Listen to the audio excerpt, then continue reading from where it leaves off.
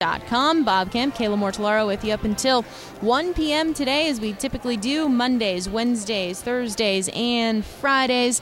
Looking for Dick Butkus, but we'll continue to wait for him to arrive at the table. In the meantime, let's reset the scene with today's poll questions, and we'll start with, of course, what we're all here for, Super Bowl 57, the Chiefs and the Eagles. It finally gets played on Sunday from State Farm Stadium. So who wins Super Bowl 57, the Chiefs or the Eagles? Corey, what do you have? Leading right now, very similar to last hour. Well, actually, update right here, 60% now for the Eagles, 40% Chiefs, so Chiefs starting to slip it down a little bit. On Twitter, at KDUSAM1060, which unit has the advantage on Sunday, Chiefs offense or Eagles defense? Corey, early returns. Leading again, Chiefs offense, 66.7% of the vote. Eagles defense behind, 33.3% on KDUSAM1060 on Twitter. And, of course, we will answer that question a little bit later on today, around 12:30 or so. Let's get into the Pro Football Hall of Fame class of 2023 announced. Rondé Barber, he's in. He played 16 seasons from 1997 to 2002 with the Buccaneers. He's been a Hall of Fame finalist for 3 years, and this is his 6th year of eligibility. He ended his career with 47 regular season interceptions. Obviously, a guy on a championship team with Tampa, and was a really key part of their defense, needless to say. So, case can certainly be made for him, and a pretty good case, I guess. I'm actually a little surprised it took. I know that the quote competition might have been a little tougher the last couple of years, and maybe that's why he didn't get in prior to this. But hard to quibble that he's in. And then another person here, and we had talked about him at length earlier in the process, Don Coryell, 14 seasons as a coach, Hall of Fame finalist for 7 years, years of eligibility 36. I did want to make sure that I got this in here. There was a quote from Cardinals owner Michael Bidwell in a statement. Don Coryell was a leader, an innovator, and truly deserving of enshrinement in the Pro Football Hall of Fame. His impact on the sport was profound, particularly in revolutionizing the passing game that is so prolific today. As a head coach, he led one of the most successful and exciting periods of Cardinals football. Coach Coryell will always have a special place in our organization's history, and now he will forever have a place in Canton among the game's all-time greats as well. So that's Don Coryell getting in. Yeah, Michael's stealing my stuff there. Innovator and things like that for sure. Obviously back with the Chargers. If you were a football fan in the 80s of the Chargers with Dan Fouts and that group towards the end of the decade, and Jefferson used to play at ASU, of course, wide receiver. They were ahead of their time, and I'm sure that there are some things that are still being done today in the passing days of the NFL that were either stolen or just kind of modified from back in those days in San Diego and St. Louis with Coryell. In addition to that, you had Chuck Howley getting in, 15 seasons, 1958 to 1959 with the Bears, 1961 to 1973 with the Cowboys from the linebacker position. Hall of Fame finalist, first year of eligibility, though, the 45. Yeah, I believe Super Bowl MVP one year in one of those Dallas championship years of the early 70s or so, somewhere in that ballpark. Definitely the linebacker position was played a whole lot differently then than it is now. You had to be a pass cover guy more than most linebackers do now, but certainly stood out during his time. Then you also had Joe Klecko, 12 seasons, 1977 to 1987 with the Jets, 1988 with the Colts, defensive end position, Hall of Fame finalist, first year of eligibility 30. Yeah, New York Sack Exchange, part of that group, and I never really quite figured out how to differentiate those guys because they were kind of known as a group, and I'm not sure if one was that much better than the others, but so he's in.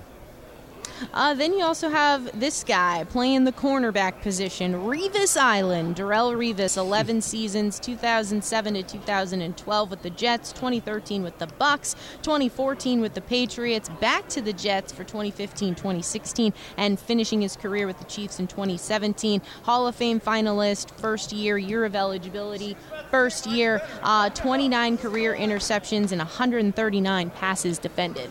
Yeah, one of the great Hard Knocks, not necessarily scenes, but scenarios, back in the preseason Hard Knocks days with the Jets and him finalizing his contract. If I remember correctly, it was in some diner in New Jersey where they actually signed the deal. And you can probably talk about him as much as I can, certainly with your love for the Patriots, and Revis certainly contributed and helped them. That was an all-time perfect pickup for the Patriots that season, but he seemed to not really enjoy playing for the Patriots. As some have had some issues with in the past. Ken Riley, he's next, getting into the Pro Football Hall of Fame. 15 seasons, 1969, 1983, Bengals cornerback, Hall of Fame finalist, first year of eligibility, 35. Yeah, actually, I lived in Ohio for 1 year of the Bengals, and then our parents moved to Tucson, but Ken Riley was one of the original members. I think he was one of the original members, if I'm not mistaken, of the Bengals in the late 60s, and he was a playmaker for sure. Then you had Joe Thomas here, 11 seasons, 2007 to 2017, Browns offensive tackle, Hall of Fame finalist, year of eligibility, first year. Certainly this is a first ballot Hall of Famer playing the offensive line position. Yeah, and the fact that this, I think, just shows how dominant he was as a player, because obviously he played for the Browns his whole career and for the majority of his career. I'm not sure I don't think he left the Browns at the end there. No, he didn't. Okay, it's not like they were any good, and he still got that much attention, and deservingly so, and he is one of the best tackles of my lifetime, and my lifetime spans a lot of years. Now, this one I'm a bit confused about, so maybe you can help me and clear up that confusion. Zach Thomas, 13 seasons, 1996 to 2007 with the Dolphins, 2008 with the Cowboys, Hall of Fame finalist, 4 years, year of eligibility, 10 from the linebacker position. Yeah, this is the first one I really kind of, I wouldn't say totally disagree with, but I don't quite get it. I thought he was a good player. I think he was on defenses where he had an opportunity to accumulate a lot of tackles and stats, but never when I watched him. I used to argue this back in my syndicated days back in Chicago and in Las Vegas about how actually good of a player he was.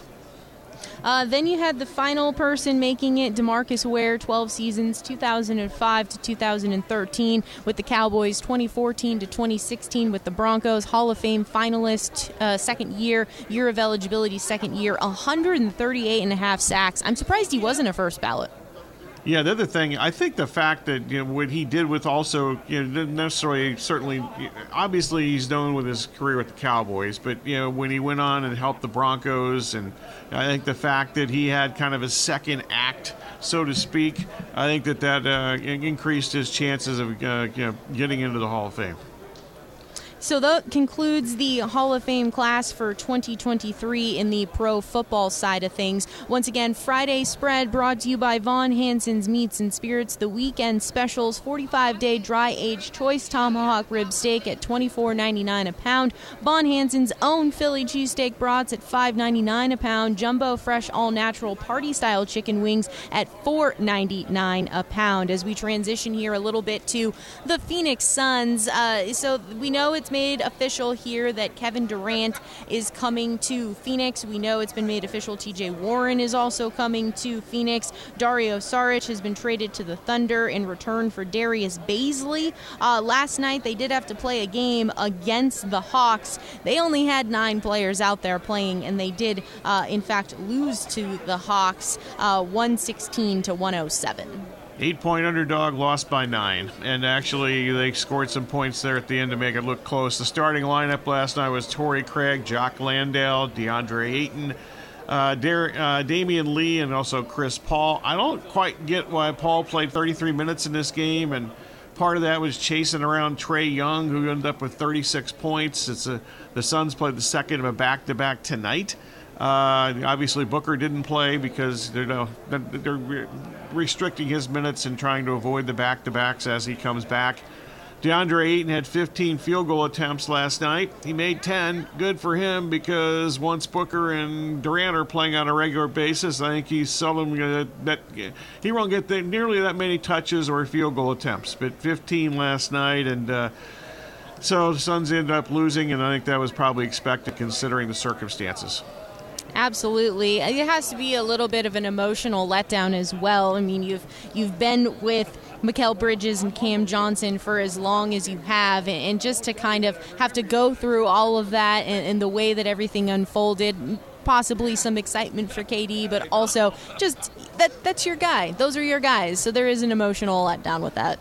Yeah, we'll see what happens. The Suns are being mentioned for some players in the buyout market here, which is going to start officially very soon. It may actually start in the next day or two. I'm not sure how all those rules work, but we'll see what happens with that. Tonight they they conclude this 5-game, 8-day trip, of which they're 3-1 at this point. They play at Indiana tonight. That's right, 5 p.m. on Bally Sports Arizona. Devin Booker is expected to return tonight, as you mentioned. On the other side of the break, we will be joined by Louis Riddick, ESPN talent. He does a plethora of things for ESPN, so looking forward to the conversation with Louis. It is The Extra Point here on KDOS AM 1060, live from Radio Row on this Friday, February 10th.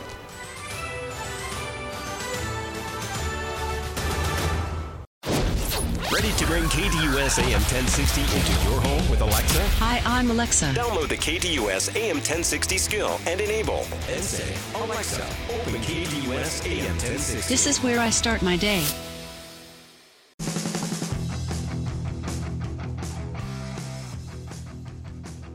Welcome back to Extra Point right here on KDOS AM 1060, and as always online at KDOS1060.com. We're live here at Super Bowl Radio Row, and we're joined by Louis Riddick with ESPN. Louis, it's Bob and Kayla. How are you enjoying your experience here so far? No, this is great. This is the first time I've been on Radio Row. I wanted to experience it. I wanted to see how it was like, what it was like, and it's been great. It's been great. This has been Phoenix is a great place to have a Super Bowl for sure.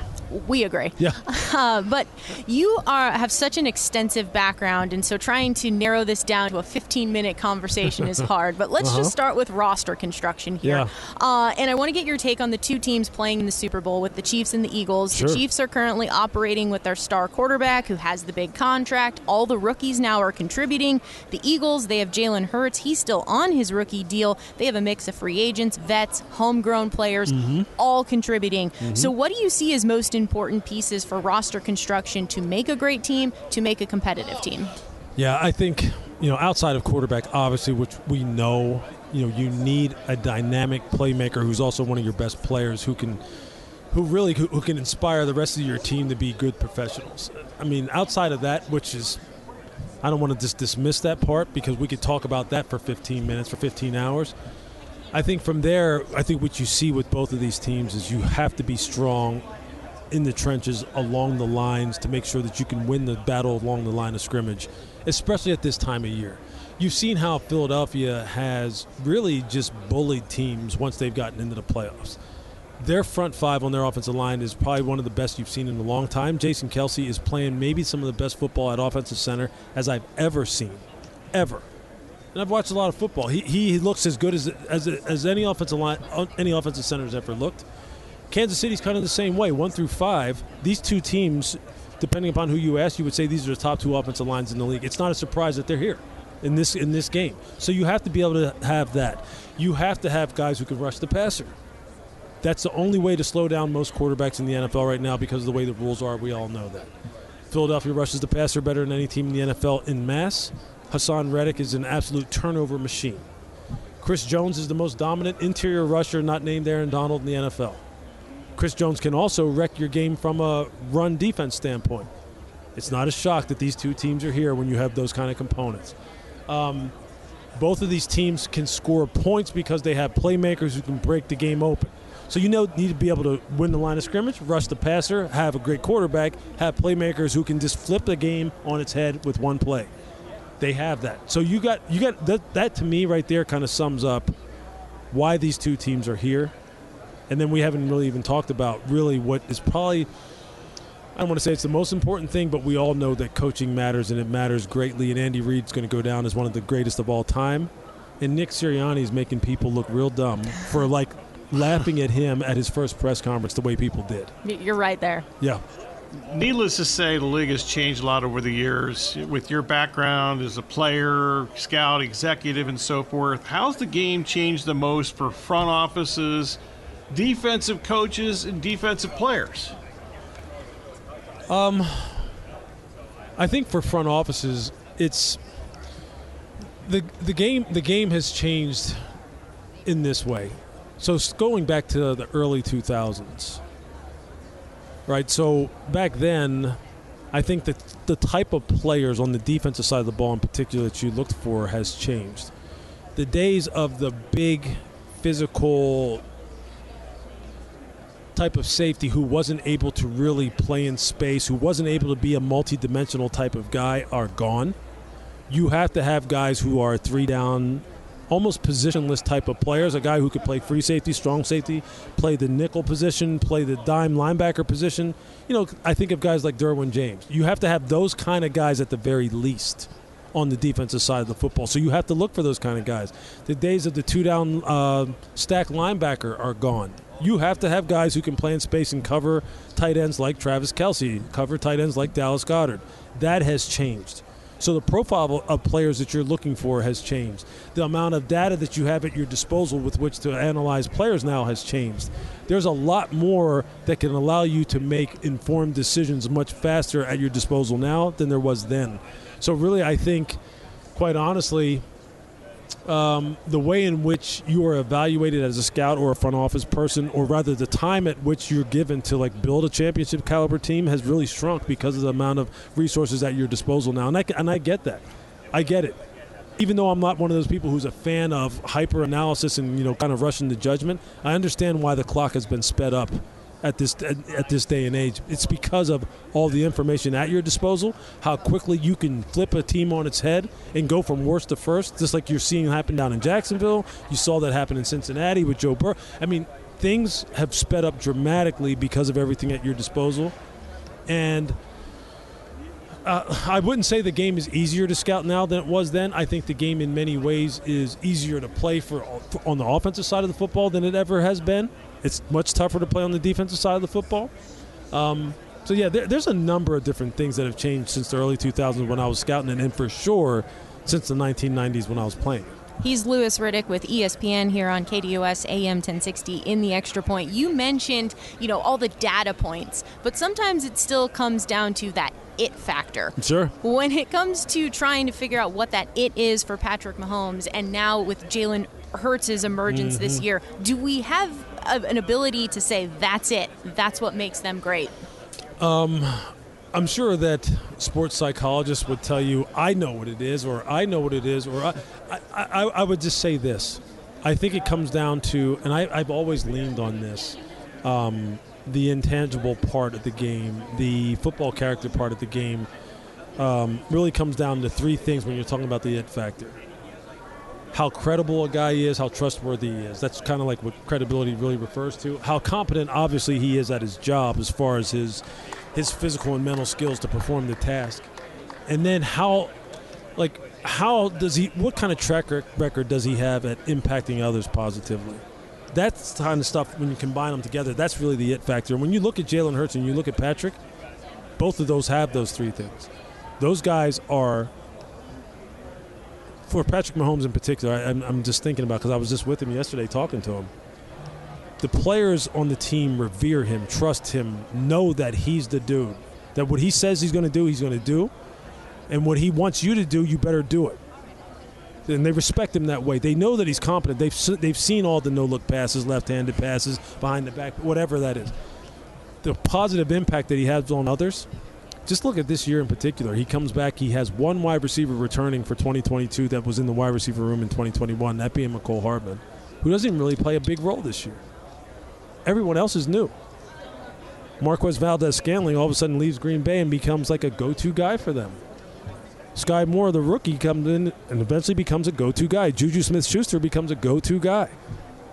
Isaiah Pacheco, the 7th rounder out of Rutgers, no one wanted him. He becomes a go-to guy as a dual-threat runner receiver. Jerick McKinnon becomes a go-to guy. This is all the Patrick Mahomes effect.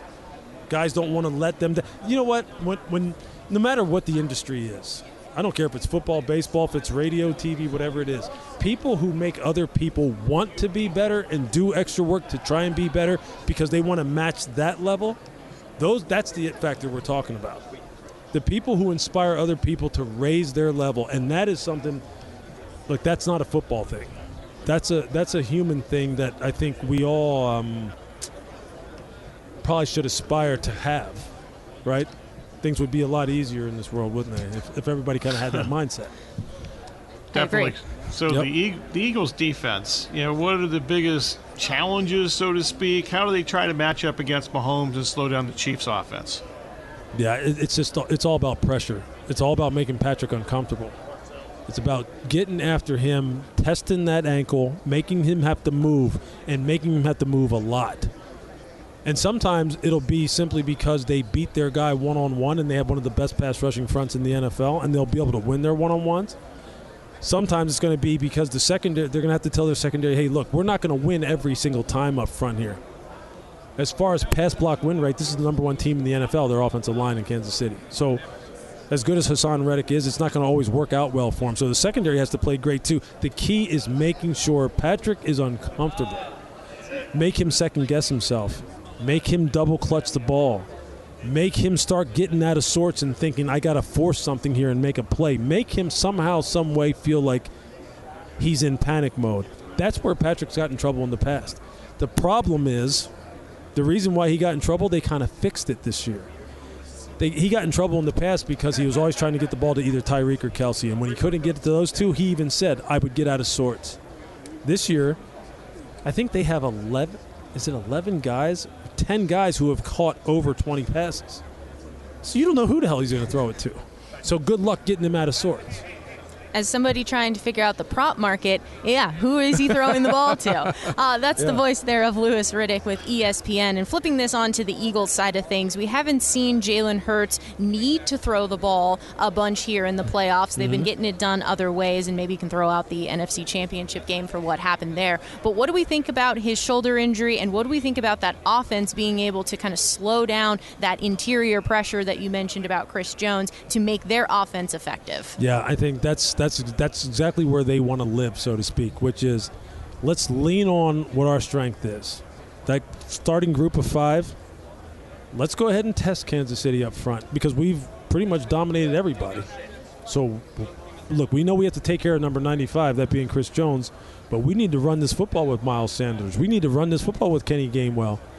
We need to take judicious opportunities at running Jalen Hurts, but we need him to finish the game. So let's not go out there trying to prove something we don't need to prove and have him taking big-time shots from Nick Bolton and the guys on the Kansas City defense.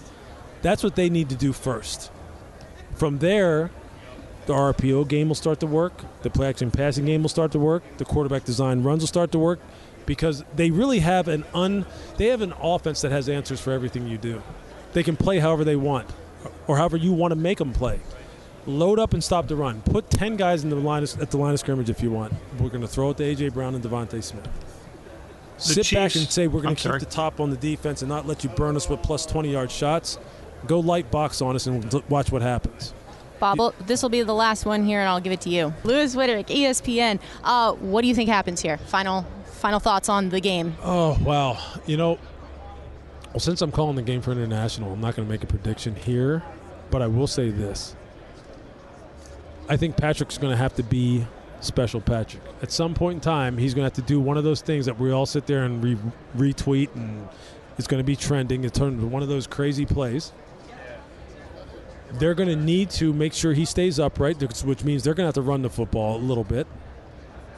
They're going to need to turn the football over, make Philadelphia turn it over, because that's been the only recipe for success against Philly this year, is when you win the turnover battle. If you don't, you're probably going to lose to them. What does that mean for Philly? It means they just need to do what they've been doing, protect the football, be the multidimensional team that they are, play good defense, and they'll have a good shot at winning the game. I think the onus is going to be on Kansas City to do those certain things in order for them to win. He's Louis Riddick, voice of ESPN. He did mention he is calling the game Super Bowl 57, and it'll be heard in Australia and New Zealand. And, of course, we get to hear him all the time on ESPN. Thank you so much for your time. Absolutely. Appreciate it. Thank you. Once again, that was Louis Riddick with ESPN, and boy, was he just captivating to listen to. That was a great interview. I wish we had like an hour with him. That's true. We got to work on that. So Yes. He's kind of a busy dude. There are few people on television that I respect their opinion more than him, and that's something we've talked about from time to time the last 2-3 years on this show. Seeing it from a couple of different places here, Dan Graziano of ESPN, as well as Jordan Schultz reporting here. Former Cardinals head coach Cliff Kingsbury, he's made his way back from Thailand, and he's in Houston today meeting with the Texans for their open offensive coordinator position. Schultz's report here goes on to say that Ryans has a good relationship with Kingsbury, as well as Nick Caserio, the general manager, dating back to their time in New England together. So we'll get into that a little bit as the show continues on, as we're waiting for Sam Acho to join us here on KDOS AM 1060 live from Super Bowl Radio Row.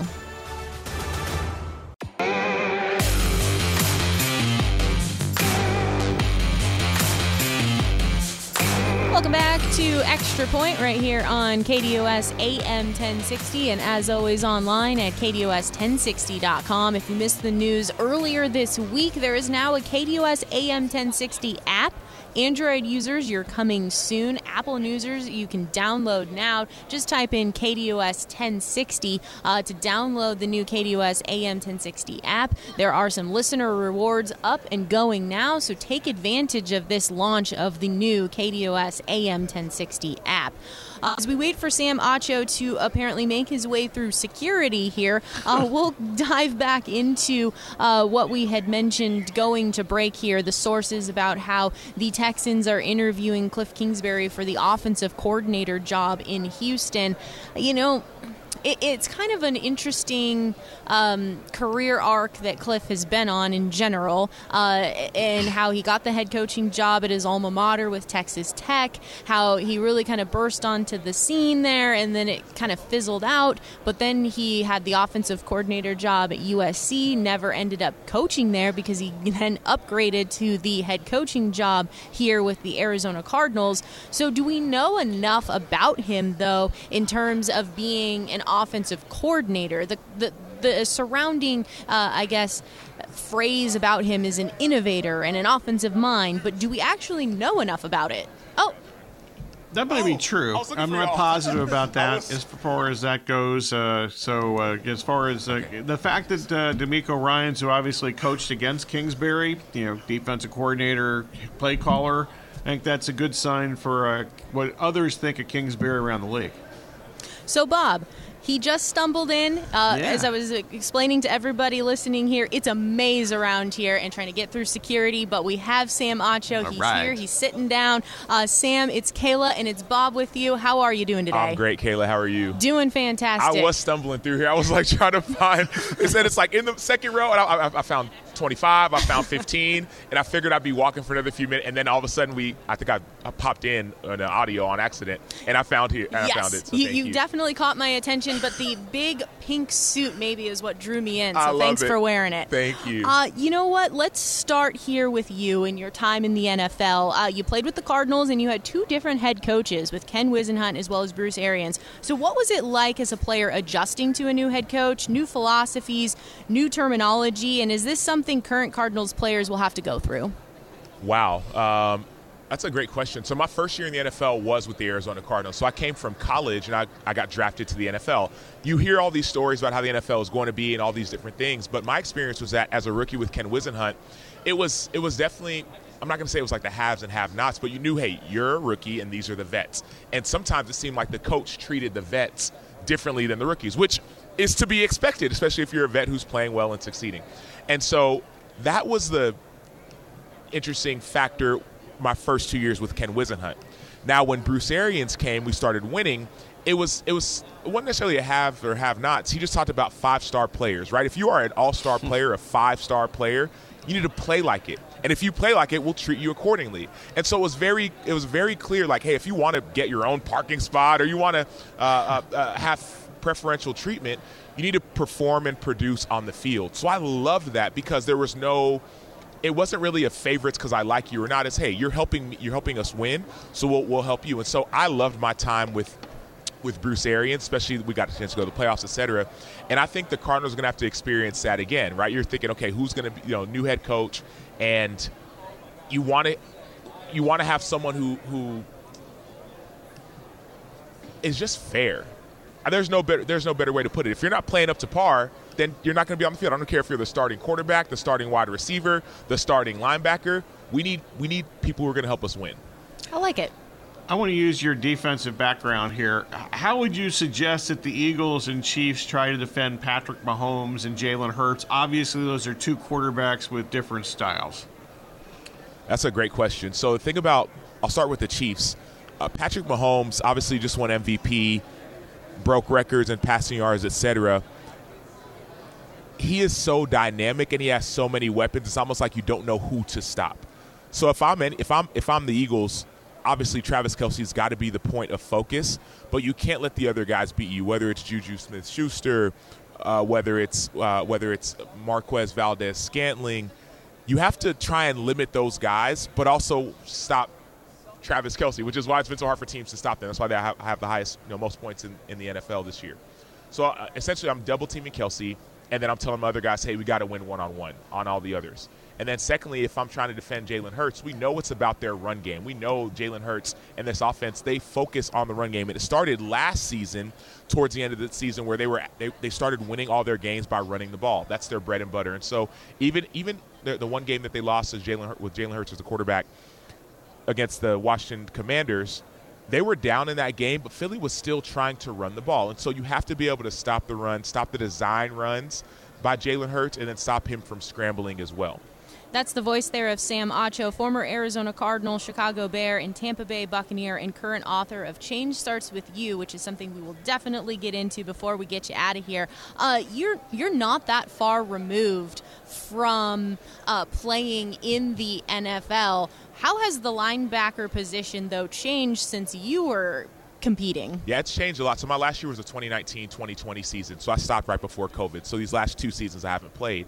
But even when from the time I came in the league in 2011 to the time I left, so much had changed. So you started seeing linebackers become a lot smaller and quicker because they had to cover a lot of these running backs who are super quick and elusive, right? That's what the running back position became. No longer was it the Jerome Bettises of the world, or obviously we still got the Derrick Henry of the world. It's singular, but it's become a lot more of like the scat back, those quick backs, those backs where offenses will get you in 4 wide receivers and spread everyone out, and they'll force your linebacker on the inside to cover their quick running back. And so I think about guys like Amir Abdullah, some of these quick, shifty guys like Eno Benjamin will be an example. So that's how the linebacker position has changed. You have to be able not only to cover running backs, but also to cover extremely talented tight ends who know how to run routes. So you have to be able to cover guys like George Kittle, who can obviously block, guys like Travis Kelce. So safeties or linebackers have to do that, and that's been the issue with teams trying to stop some of these offenses. A lot of linebackers aren't able to have that huge skill set.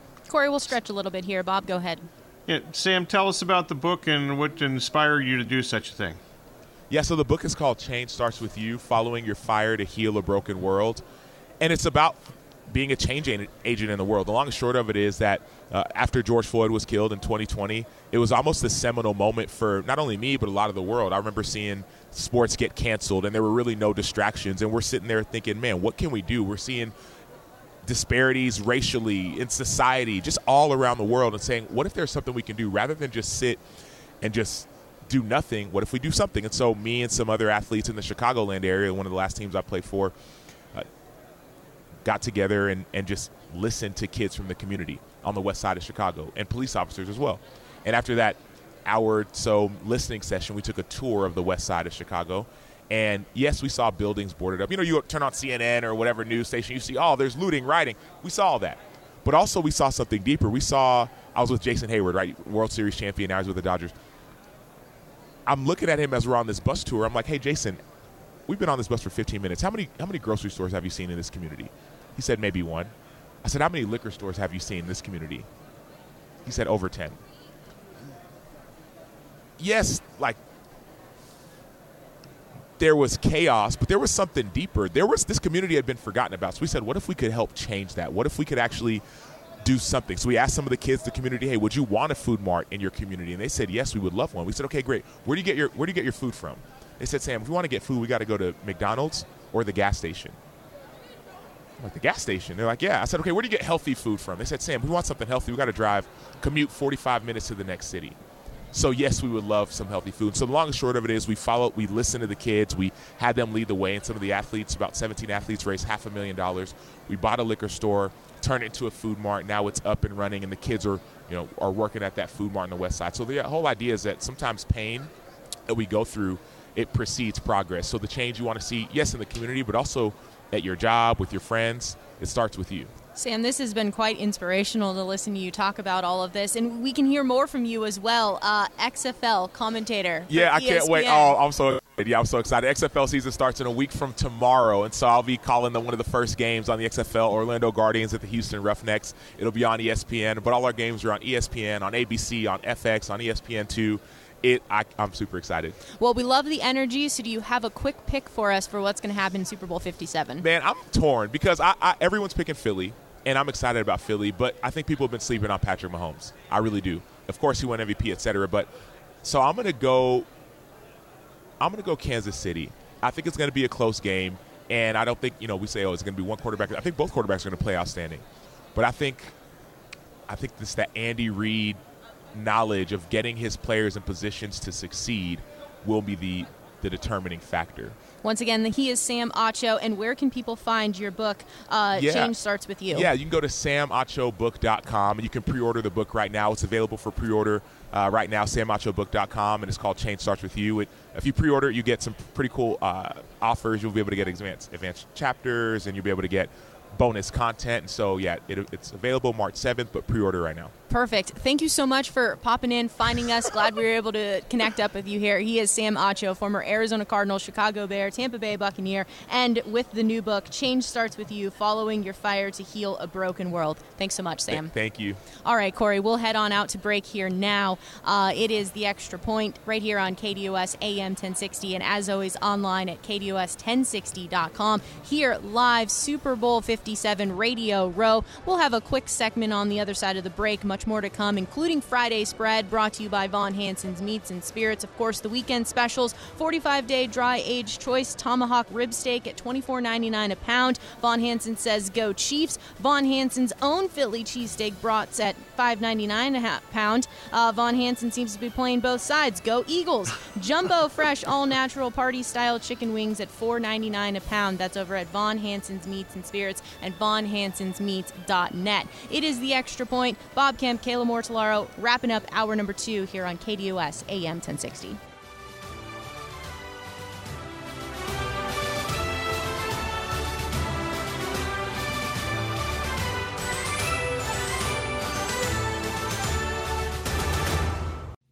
Come on. Love my girl. She looking good. Welcome back to Extra Point here on KDOS AM 1060, and as always, you can follow us online at KDOS1060.com. Bob Kemp, Kayla Mortellaro with you up until 1 o'clock today, as we typically do Mondays, Wednesdays, Thursdays, and Fridays. Moving things all around, but glad we were able to catch up with Sam Acho there, former Arizona Cardinals linebacker, in addition to his really inspiring book, so go check it out at samachobook.com there.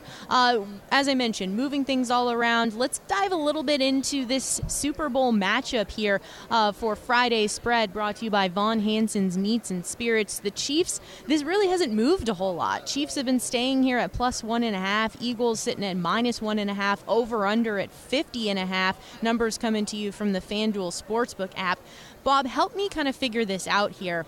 Like, do we think there's a chance for this to go to 51.5 to then be able to take the under? Because if you're looking at a score like 27-24, that's a key number, 51 versus 50.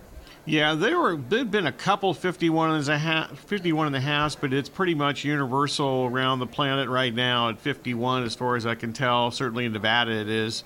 Yeah, there were actually a couple of twos that popped yesterday, but those seem to have gone back to 1.5 now. Even the South Point went to 2 for a little while in the last 24 hours, but they're now back at 1.5 as far as the side goes. This is another perfect example of a game where I would absolutely love to tease it, but I have nothing to tease it with. So that's a big bummer. So now I have to try to sort my way through all of this. It is the 8th matchup of number 1 seeds dating back to 1990, and it is the 7th Super Bowl matchup with top scoring offenses from each conference, the Chiefs and the Eagles respectively. Certainly here we know about the Eagles and their great defensive front, and we've been talking about those matchups all week long. This is interesting, though. Eagles on defense with passes that are thrown 1 to 9 air yards actually rank 26th in third down conversion rate. So people that are able to do some little dump-offs are having some success.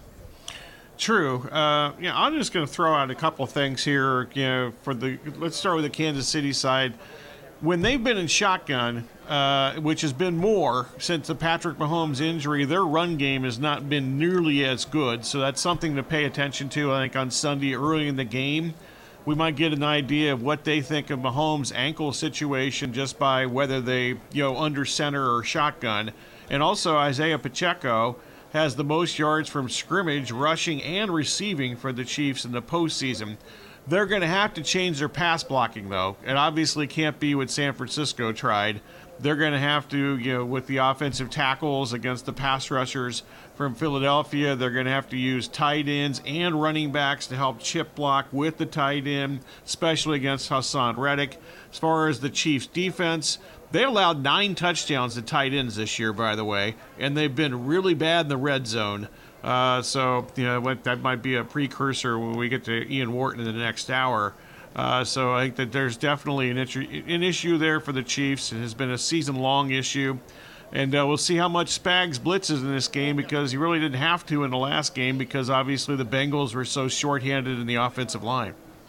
You know what's also interesting here about sticking with the defensive side of the ball, but for the Eagles have 70 sacks this season, and they sack the quarterback at a 27.9% rate when the quarterback holds the ball for 3 or more seconds. So that's kind of working in unison of the front and the secondary for opposing offenses to not have success.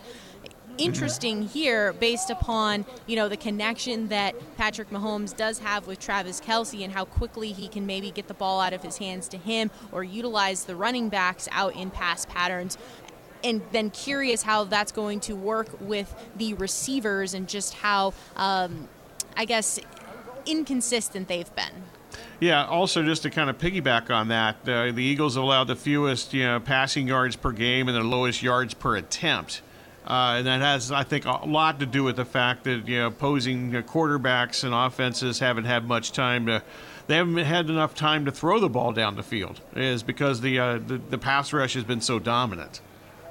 And then going back to the Chiefs on defense here and the fact that Mike Tannenbaum had said that Jalen Hurts has only thrown 22 passes in the second half in which they were trailing. So that's going to be a big factor for the Chiefs. Can the Chiefs force the Eagles into a down and distance that makes Hurts throw the ball, in mid to long third downs, which then also gets them out of their rhythm and out of what they want to do to take the air out of you in the second half? Obviously, the Eagles haven't chased points much this year. They pass to get the lead, and then they run to protect the lead. They have they run the ball more in the fourth quarter than anybody in the league because they've had the lead more than anybody in the league. Friday spread brought to you by Von Hansen's Meats and Spirits. The $100 gift certificate is still on the line. Not quite yet, but I have a feeling when it's going to come up. The 45-day dry-aged choice tomahawk rib steak at $24.99 a pound. Von Hansen's own Philly cheesesteak brats at $5.99 a pound. Jumbo fresh all-natural party-style chicken wings at $4.99 a pound. They're in Chandler off of Alma School Road. Visit them on the website vonhansensmeats.net. That does it for hour number 2. Hour number 3 is coming up on the other side of the break. It is The Extra Point.